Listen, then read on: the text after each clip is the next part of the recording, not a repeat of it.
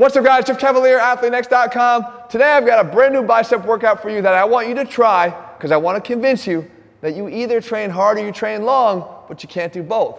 The volume warriors are going to see once and for all that when you up the effort level, you don't need to go so long. And I want to convince you of that by having you do this exact workout. Now, what are we doing here? Well, first of all, I'm a little out of breath because I didn't want to wait to film this portion of the video after just doing this workout. I was pretty much laid out. I want you guys to feel and experience the same thing. So not only am I just going to come back and narrate what I did, but I'm actually going to do it in real time. I've got an instant replay that we can look on together, all right? So let's start looking right into this workout. There's two combinations here. One that I'm giving you 3 minutes to perform between two exercises, and the next one that you get 3 minutes to perform. So 6 total minutes is all it's going to take.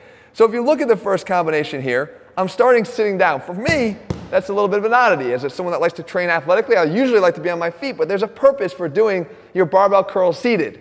And that is, number one, we're limiting the bottom range of motion here for a purpose. I'm going to get to that in a second. First though, look at what happens when I do this. I actually eliminate that bottom 20 degrees from the curl. And it's in that bottom 20 degrees that most of the initiation of a cheat would occur, because that's where the sticking point is, and we tend to lean and cheat to get through that. But now, even though I reach failure, I stand right up and I keep going, because mechanically I know that now with a little bit of that forward lean and backward lean, I'm able to get a little bit more out of my biceps. So I take that first exercise here and I do it in a drop set fashion with whatever weight I have. Now for me, this is a fairly light weight. I'm used to curling 150 pounds. This is light for me, but for you, it might be something different. But the idea is go sub-maximally here in terms of the weight. The effort level will equalize this for me. So now I strip it out and I go back down to now just one plate on each side.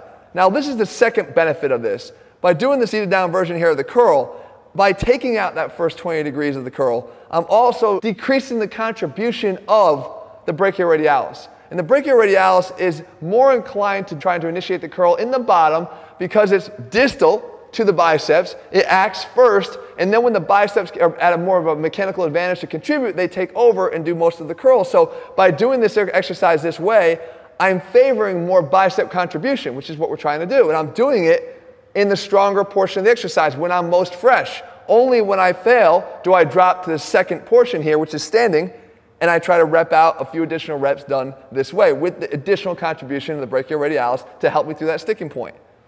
Okay, now I strip it one more time.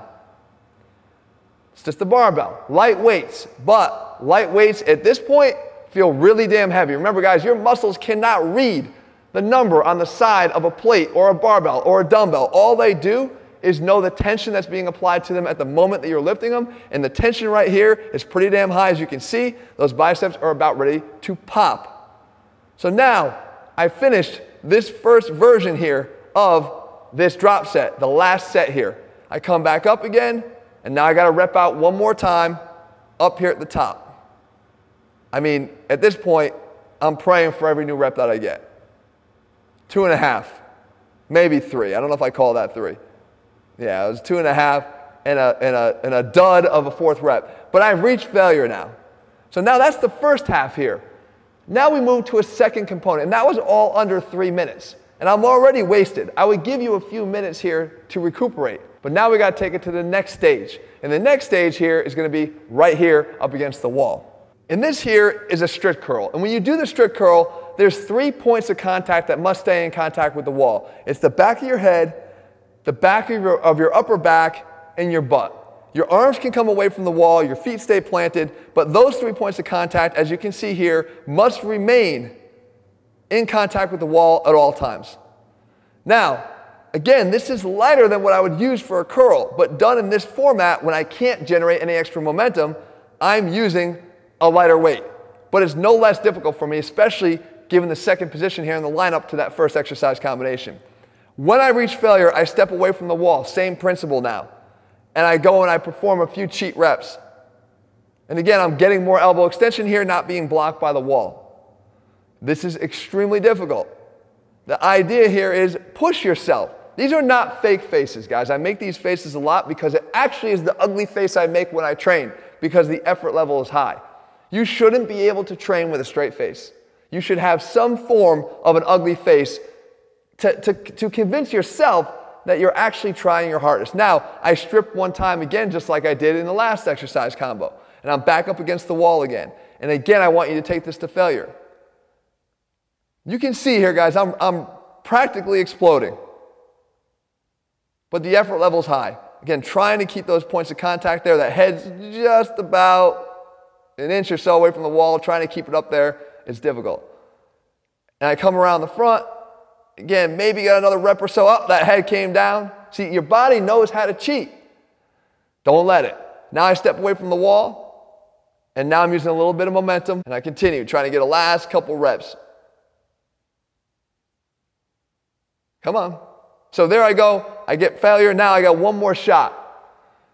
One more shot. I strip. I put on back just a 10. Some might accuse me of a slow strip here just to buy a little extra time. Could be right. Then I put that last 10 back on. Clip it in. Back up against the wall. And one more round. Again, you can see a little bit of that abbreviated range of motion there because of the elbows up against the wall will limit that bottom portion, but it has the same effect here. Limit a little bit of that brachioradialis taking over and being the fatiguing factor. I want my biceps to do the work. I come back around the front here. A few more repetitions, fighting for every single one. This is my last set, my 6th combo of 6. Getting in here under 3 minutes for this segment and under a total time limit of 6 minutes total. And now I'm out here repping out one more time to failure.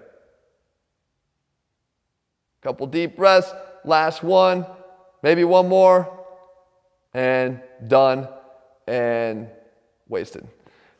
So guys, the idea is 6 minutes can give you an effective workout if you're willing to up your intensity level. I put out a previous workout series, the Soarin' 6. If you didn't try that, there's another bit of evidence there to convince you that you actually can do this if you're willing to train harder.